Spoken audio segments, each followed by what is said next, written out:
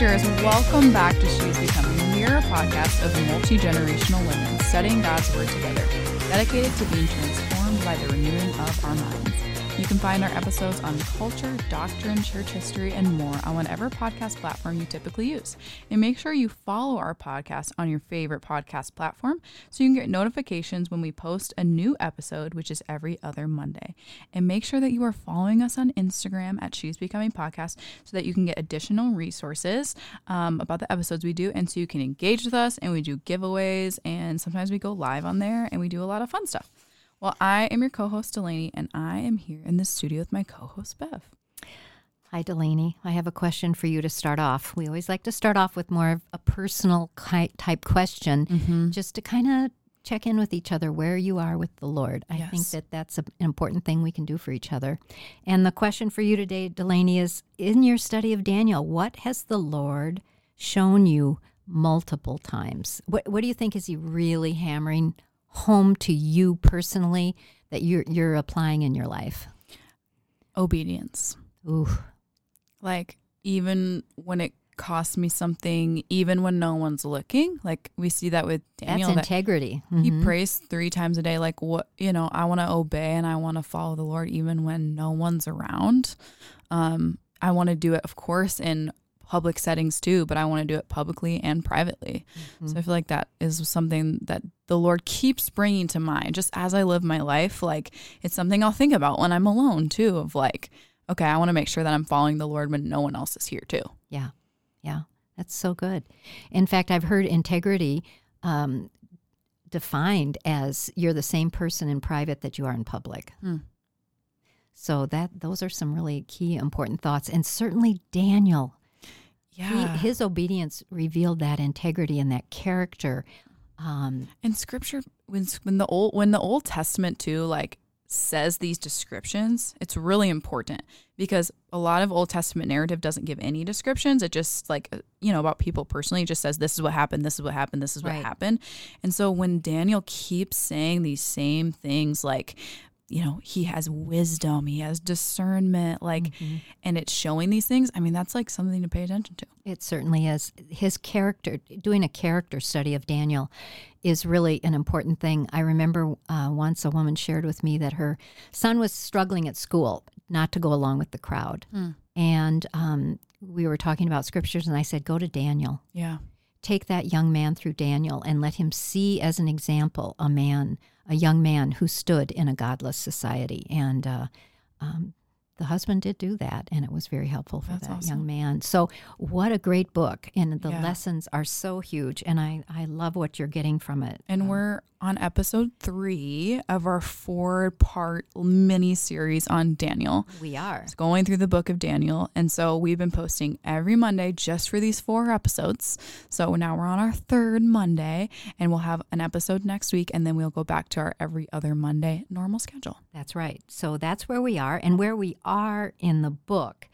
If you haven't listened yet, go back and listen to all the 2 previous podcasts where you'll get teachings on Daniel 1 through 6. And today we're going to talk about Daniel 7 and 8.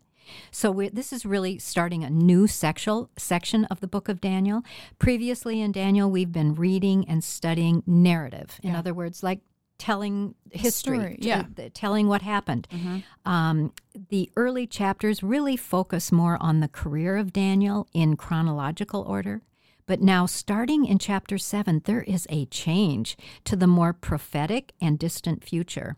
Chapter 7 is the connecting of these 2 divisions with prophecy of the present and then reaches into the future.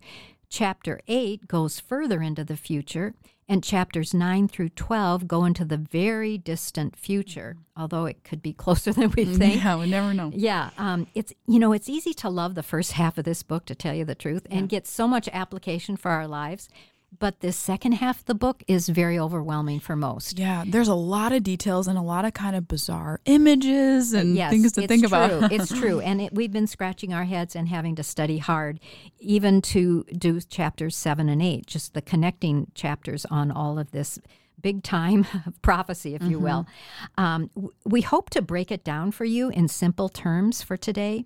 And then the next podcast number 4 of the series of of Daniel, Resolved, is going to be a series that we're going to bring in Jeff Verdorn, who many of you know as a real end times expert. End times expert is a great way to put it. A prophecy expert who's really going to help us in these final chapters.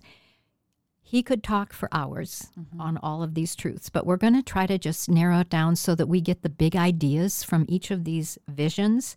And Jeff has said that, chapter 9 is of the most importance. Yeah. So we'll really be concentrating on one chapter, but getting the overall view of these end time prophecies that are in this book. So look forward to that. Look forward to hearing from Jeff, and what an honor that will be to have him here teaching all of you and us. So, Delaney, take us through chapter 7, if you would, which is a repetitive dream of Nebuchadnezzar, but now it's pictured in a different way. Chapter 7 also gives us a picture of, amazingly, the throne of God and of Christ as the Son of Man. So, exciting things to cover here. Yeah. Go ahead. Chapter 7 is really interesting. There's some pictures of heaven that I had not heard before, or read before, I guess, until I started reading and studying this chapter. Yeah. It's kind of buried in there, and so it's easy to not know where it is or to kind of just keep reading with the storyline as it goes, but it's there, and it's magnificent. It is. It's really cool. So the prophecy in chapter 7 of Daniel is transhistorical. These visions from here to the end of the book could have come to Daniel at any time. The big picture in this chapter, and really in the rest of Daniel, is that God is in control of history and the future. He's sovereign over all kingdoms and countries. We will keep repeating this. The sovereignty of God. And you get to see that in so many different ways in the book of Daniel. So God's plan for the future will continue until the culmination of all history, the coming of the Lord's anointed, the Messiah. The Messiah will have an eternal kingdom that will fill the earth forever, which is really exciting and should be really reassuring to us as God's people. Like, this should provide a lot of security for us and remind us of God's sovereignty. The world is not spinning out of control, even though we feel like that every day. We feel like that a lot. Each day, though, it is in marching in line with what God's has planned for the future. That's so good to know, and so important to know. Yeah. Because we can become so discouraged. We drop out of the race. We drop out of the fight, and we just kind of give in to culture, or we retreat into our bubbles. Yeah, and I think we see the sinfulness of culture, and we can start to believe lies that God doesn't see it, or that God's just letting it happen, or that God's not doing anything. Yeah, he doesn't care. He's not concerned, whatever it might be, or it's not so serious because we don't see. There's a scripture, and I don't know where it is. I'll look that up. That says because judgment is delayed, it encourages you to sometimes to sin because of the delay in judgment. But we know it's coming. It is coming. The first 8 verses in Daniel 7 describe for us the succession of kingdoms, starting with the one that Daniel was living in, Babylon. After the visions, Daniel asks the heavenly one standing with him the meaning of the vision, and he does interpret these for Daniel, which is really interesting. Isn't it? Yeah. Isn't it? It's twice. Very helpful. Yeah, and in 2 different parts, he is describing this, and he just answers Daniel's questions, too. Daniel's like, I want to know about this, and he answers it, which is really cool. Yeah. So now, instead of a statue like in chapter 2 that Neb dreamt of and that Daniel interpreted, we have those kingdoms pictured not as like metals, but as something similar to animals. So Daniel sees, in his vision, 4 great beasts coming out of the sea. The first is Babylon and is pictured as a lion with the wings like eagles. The animal is depicted as powerful and really intimidating. Its wings are torn off, which coincides with Neb being removed and becoming like a beast for a period of time until he acknowledged God as supreme and sovereignly in control. Following this kingdom comes a second one depicted to look like a bear, raised up on one side, and its teeth had 3 ribs, which is I honestly had a hard time picturing that. And then it says to go and devour flesh. Yeah, he was aggressive. Imagine how terrifying these visions were. These creatures were not like kitties. Everyone wants to be a prophet until you get these scary dreams. Yeah, exactly. Yeah, and the bear was like really like aggressive and like kind of you get like a violent feeling. Truly. And so this beast fits the Mede and Persian Empire. The bear was raised on one side because the Persians were more powerful, and then 3 ribs demonstrate their conquests of Babylon, Lydia, and Egypt. So very specific. Also, we see in this. Yes. The third beast looked like a leopard. It had 4 wings of a bird, and it had 4 heads, and was given dominion. Picture that. It's just as bizarre as that must have looked to him. We need a photo, honestly. I wonder if we should have searched the internet. It doesn't do much Instagram. good on a podcast. I know. Just not many visual images. We'll put it on Instagram. There you go. There we go. Maybe we'll find those. Most believe that this beast represents the Greek Empire of Alexander the Great. He was young and he came swiftly, like a leopard, kind of similar vibe. And he also conquered many regions, becoming the number 1 power of the day. And Alexander also tragically died when he was young. He had no heirs. And so the empire was divided up into just between like his four of his generals. The fourth and the final beast is described as terrifying and dreadful and exceedingly strong. Twice it says this. Mm-hmm. It was different from the rest because it had 10 horns.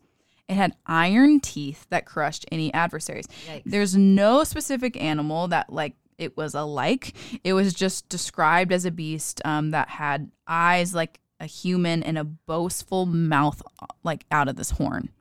Because there was the 10 horns, and then it was like this one, like the main horn. I keep calling him the boastful horn. Yeah. That had the eyes and the mouth and would just like say a bunch of stuff and like taunt God's people, as we'll see later. It's not like any specific animal, but while Daniel is like looking at the vision and pondering the beast, the little horn like grows up and uproots the other horns. And so most scholars feel like this last beast is depicting the Empire of Rome. However, the little horn that appears and destroys other horns is now identified as a person. We see here reflections of the Antichrist and his persecution of all God's people, but we do see that he will be destroyed in the end. So then Daniel has another vision immediately following the one of these scary 4 beasts, and the scene changes to heaven. Daniel is shown a throne with the Ancient of Days seated on it.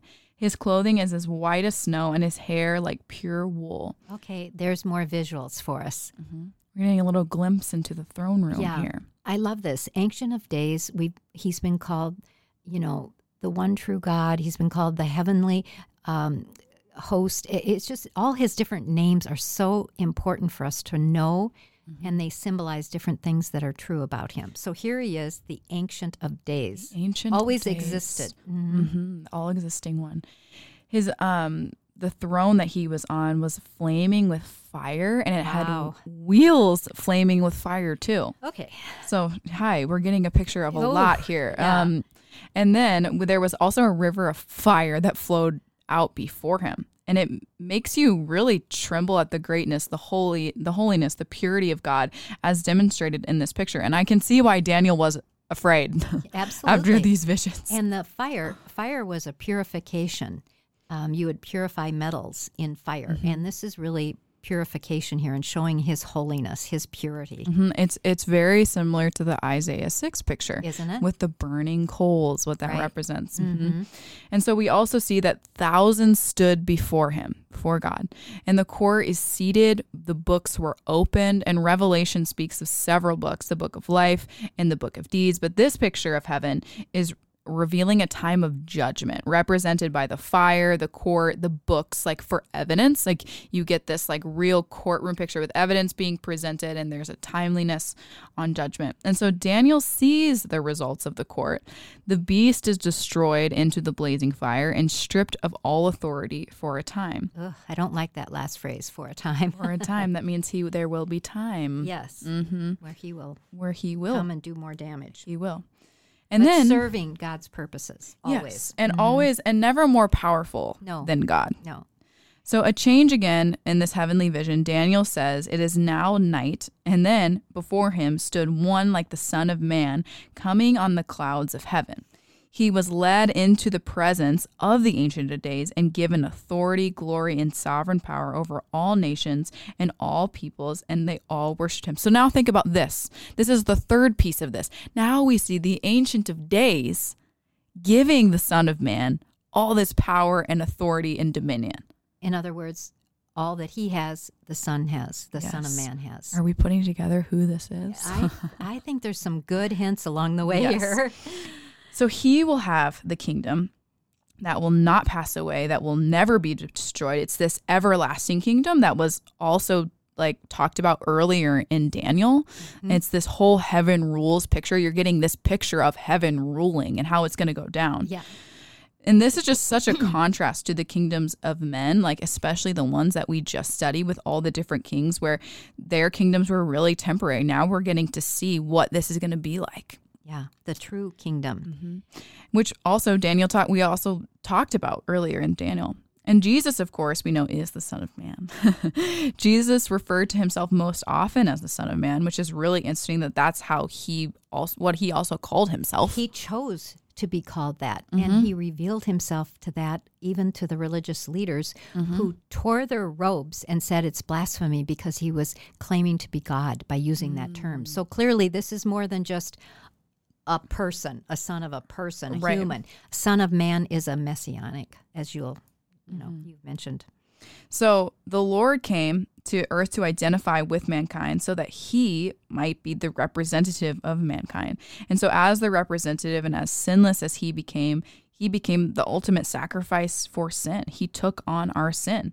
And then he died in our place so that we may be a part of his kingdom, this eternal kingdom that is being prophesied about. And that we're seeing. We get to take part in this.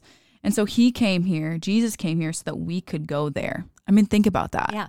It's easy to remember that. Yeah. He came here so we can go there. There was no other way. That spells the gospel out really simply, doesn't it? So this text is one of the most important prophecies of the Messiah. I mean, as we can see, we're getting a glimpse of heaven. We know what's been given to him. Yes. We're getting a picture of Jesus being God, but also God giving him authority. And Jesus often mentions, and Scripture mentions in the New Testament, I came from God. I came from heaven. Mm-hmm. He was constantly referring back to where he came from. Right. And here is a picture of him. This is where he came from. This is where he was. I mean, it all fits together so beautifully. And you can't argue with his divinity here either. No. This also proves his divinity. They're co-reigning here. Totally. Yeah. So chapter 7, it sums up its truth in one verse. So listen, I'm going to read Daniel 7, verse 17. The 4 great beasts are 4 kings that will rise from the earth. But the holy people of the Most High will receive the kingdom and will possess it forever. Yes, forever and ever. Whew. That's forever and ever. This is world history right there. And it gives you such great perspective for today. Right. Those kingdoms, all that we do here on earth, all this is passing away. Yeah, it's hope for tomorrow, perspective for today. Oh, good. I can have hope that God reigns and that God's kingdom will last forever. And that helps me get through today. Doesn't it? Mm-hmm. Absolutely does. So who is ultimately in control of history? Who ultimately is in control? I think this spells this out for us in such a great way. Who is in control of the future?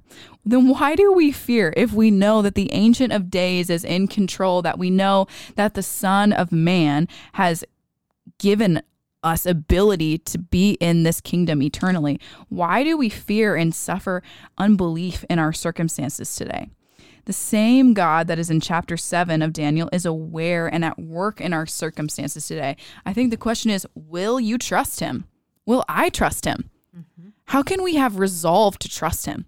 I think when we read something like Daniel 7, that should give us just a new way should motivate us to have resolve. Well, yes, and also to have resolve, you need to have a high view of God. Mm. And this is specifically why it's placed there. It gives us a high view of who God is and who the Son of God, the Son of Man, is. And that high view of God helps us to have that resolve as well. if we think God is our buddy and, doesn't winks at sin and his word is sometimes true, sometimes not, there's not going to be a high view of God, and there's going to be no impetus to have resolve, to want to stand for truth, to be faithful and loyal to God and to depend on him. Rather, we depend on ourselves then, because we don't have that high view of God. Right. We have a high view of ourselves. Yeah, we need to see God as superior and supreme and altogether better and more beautiful than we are. Altogether transcendent. We need to be totally in awe. Different than we are. We need to be in awe. I think we need to be in awe of God him. To have resolve too, though. Yes, we do. Absolutely. we need to be in awe at the face of God. Yep, and that's resolving with the fear of God is very important.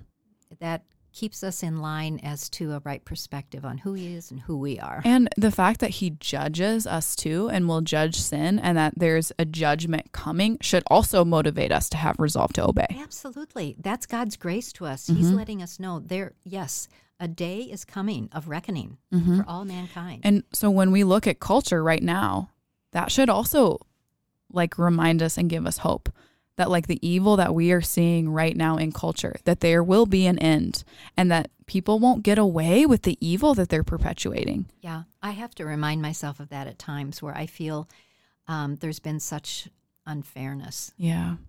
And God's going to set all things right. So So it's beautiful. That's comforting. This, again, the sovereignty of God it oozes out of this book at every verse. Yeah. It just oozes out. It's beautiful. All right. Well, we got to move on. We got one more chapter to go here, chapter 8 today. This is a change in the book where it goes into Hebraic or Hebrew language and speaks of a very difficult future for the Jews ahead. Chapter 8. After about 2 years later, from Daniel's vision of chapter 7, Daniel receives another vision. Once again, we have animals that depict human leaders and their actions. So let's meet a ram and a goat. I don't know the difference. Do you know the difference? Does the ram have the horns? The curly horns? The curly horns, and then the goat would be a smaller. Yeah. I Okay, guess we so. really need pictures. I need just pictures look on our for these. Instagram and I'm listen not to up this. on my goats and rams. Yeah, we'll put it up there. Okay, so what's helpful in this vision is that, like chapter 7, we are given an interpretation. Thank you, God. I Yes. know, because the ram and goat would even be more confusing Yeah. and mysterious. But we do get into this. But let's just summarize this vision that Daniel now sees. Daniel at first sees a ram with 2 horns, one being longer than the other. So it was uneven. Uneven horns. It was great, and it did as it pleased, as the description. But then it goes on to say, suddenly a goat appears with a great horn between his eyes. What do you picture? Is it a unicorn goat? I picture a unicorn. One horn, a great horn between his eyes. Is it glittery? That's what unicorns It are, I might be think. pink. We don't know, honestly. Although this unicorn doesn't sound so nice. Yeah, okay, maybe not. Yeah, not. So the goat now, with this big horn, this unicorn between his eyes, attacks the ram and destroys the ram, and none could rescue it. The goat then becomes very powerful, and yet at the height of the power, his large horn was broken off, and in its place 4 prominent horns grew up. There's so much stuff about horns. Horns is a symbol of power in Scripture. I didn't catch that. Yeah, like the altar in the temple had horns on the 4 corners. Huh. Altar, power. Wow. Mm-hmm. So we know from the interpretation given by Gabriel, an archangel, that the ram with 2 horns was the kingdom of the Medes and the Persians, who were overthrown by Alexander the Great from Greece. Alexander died, that great horn between his eyes snapped off, and his kingdom then was divided and given to 4 of his generals because Alexander had no heir. So this is the 3rd time we see this part of history. Yeah. In the book. And I think it's when people are studying Alexander the Great, or was his name Alexander the Great? Yes. Alexander.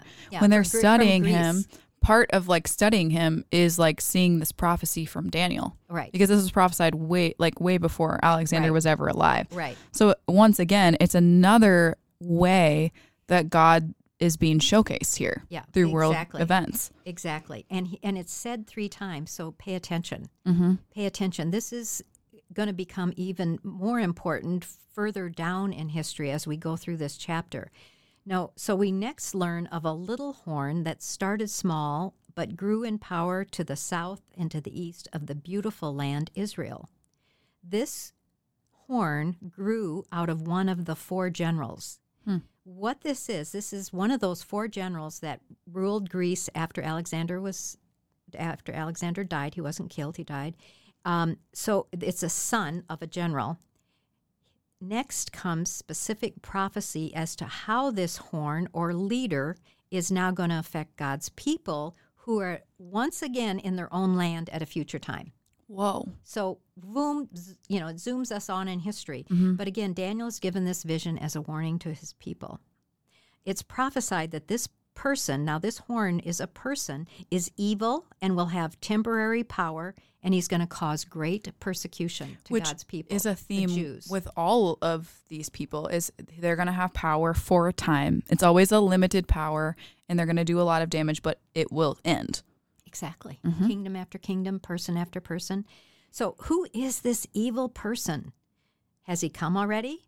Most people say yes. Most scholars agree that it was Antiochus Epiphanes.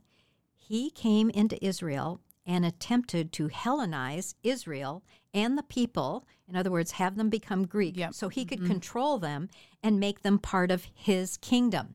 He was out to conquer this son of the general. He did this. First of all, he plundered the city and its people. And we've seen this in world history where a leader, a general will come in, a leader, and he will just take everything the people have, plunder it. Well, we see it in the Old Testament several times through Israel's cycle of the judges and all of them. Yeah, they were plundered. Mm-hmm. Hitler plundered the people in Europe. They took all the great artworks and then brainwashed them. Yeah, I mean, there's some parallel there, which we just don't have time to get into. But he wanted to control them, is what he really wanted to do. And so he not only plundered the people, he plundered the city. Plundered the city. He killed many people. Sadly, he desecrated the temple by building a statue of Zeus on its grounds. Wow! I mean, if you go to Greece, is it still there? No, Zeus is like the god they talk about all the time. Yeah. I mean, I went on a tour of the history of Greece, and if I said to my husband, if I hear the word Zeus one more time, I'm going to scream. Yeah. I want to hear Jesus, But so Zeus was everything to them. Right. He was everything. And he put it right on the grounds of the temple, if you can imagine. A foreign... It reminds you of that feast that we talked about with Belshazzar in our last episode in Daniel 4, I think. Daniel 5. Desecrating the holy set apart place that God had. Yeah. He even went so far, Delaney, as sacrificing a pig, of course, which is unclean, an unclean animal to the Jews, on the altar of the Jewish temple. Then he took it even further. He outlawed circumcision, which was God's sign on God's people, and any worship of Israel's God. This is full-blown anti-Semitism. Yeah, and it's like blatant mockery of God. The one true God. Yep, it is. There's a very poignant verse here in verse 12, that truth was thrown to the ground during this time. I have quoted that so many times in the last few weeks. Wow, yeah. Truth has been thrown to the ground. That's a powerful statement. Isn't it? Yeah. And I don't think it takes much for us to take and relate that to where our culture is today. They're throwing truth to the ground, and the result is, a dishonoring of God. Now, in the angel's interpretation, which comes in this chapter with the vision, this evil leader, he says, will cause devastation. He's going to be very successful for a time and cause deceit to prosper. So the truth is thrown to the ground, and deceit is going to prosper. Lies about God, lies about what is true and what is not, what is righteous, what is unrighteous, what is holy, what is not. Wow. And it also says that he will consider himself superior. Wait, so you're saying that this time in our culture that all this debauchery and all this throwing truth to the ground, this has happened before? It has. Whoa. Yeah, I know. We always think it's the worst when we're in the moment of time, but it's been this way. And yet Scripture says in verse 25 that this evil person will be destroyed, but not by human power. Ooh. So that, to me, says, and to many of the commentators feel the same way, that God dealt with him in his own way and destroyed him. Like took him out. Took him out in his own way. And we don't know how, but it was judgment upon him. Well, we see that throughout Scripture, and there are some people, even in the recent years that have been like, false teachers that I have wondered if God took them out or dealt with them in his own way. Yeah. He can and he will. Not always, though. Yeah, and not always on earth. No, and sometimes these evil leaders can be our judgment. Yeah. And he doesn't remove them because he sets them up and removes them. Now, the angel tells Daniel this is in the distant future, which was about 300 years in the future for the Jews. The Jews would be back in the land, and this great persecution would happen. And Daniel, after this vision, was literally sick over this for several days. Do you think he was sick over the mockery of the temple? Like, what do you think it was that made him sick? Well, remember, he's living through some very tragic, hard times for the Jews in Babylon. And now he sees this vision. In 300 years, they're going to go through this. Yeah. Probably would have been overwhelming. Overwhelming. Yeah. Overwhelming. And again, the desecration of God and his temple. The mockery. That's what I think part of it too. Daniel had such a high view of God and reverence of God. I think this would have, made him sick. And I think these visions were not like, I had a dream. No. I think it was, he went through this and he experienced it as it happened. Yeah. It felt like he was there probably. Right. Yeah. Right. If you ever woke up from a dream, your heart beating. Yes. Mm-hmm. Mm-hmm. So he literally lived it. So what we know from history is that a Jewish rebellion occurred after this evil person came into Israel, and it was led by the Maccabees. Mm-hmm. And the Jews reclaimed the temple and the Jewish way of life. As someone said, God will always win in the end, and he does. Amen. And, of course, the Jews still celebrate this with Hanukkah. Yeah. Is that where this comes from? That's where that comes from? Yes, Hanukkah comes from this, the regaining of the grounds for Jews in the Holy Land and the temple. That's interesting. Isn't it? Yeah. So let's look at present day. History and present day can relate to this time in the history of the Jews. Anti-Semitism is always lurking. Yes. Mm-hmm. We have some Jewish friends, actually quite a few, who live what I would say cautiously and discreetly because of this constant threat. Mm-hmm.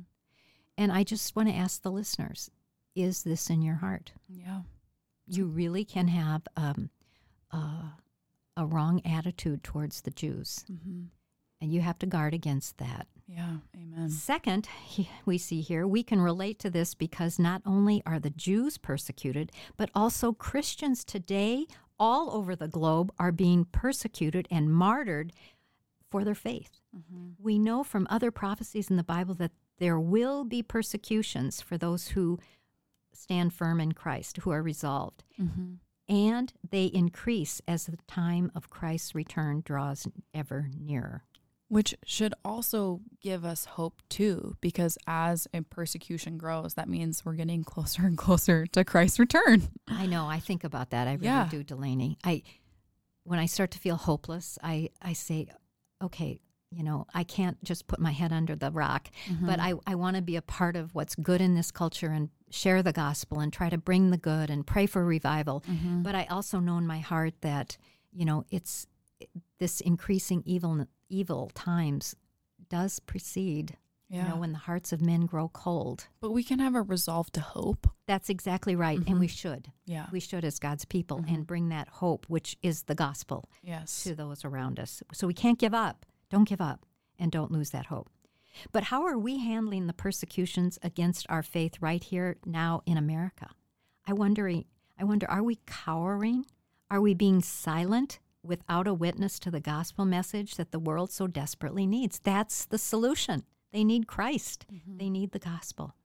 Are we afraid because we have been bullied to keep religion out of the public square and to keep it, quote, personal? I think we have been bullied. Yeah. I think we have been bullied. Do we care about those who are suffering for their faith? We may not know them personally, but they are our brothers and sisters in faith.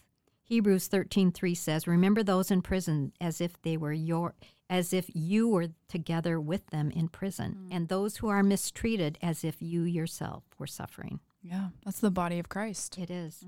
And finally, this prophecy, which was fulfilled 300 years later, reveals for us that God, here are the major lessons of Daniel again, that God is the only true God and that he rules over the past and the present, bringing all things under his sovereign plan. God's fulfilled prophecy should give us great security in knowing God's word is true. Many have come to faith just by realizing that God, his prophecy comes true.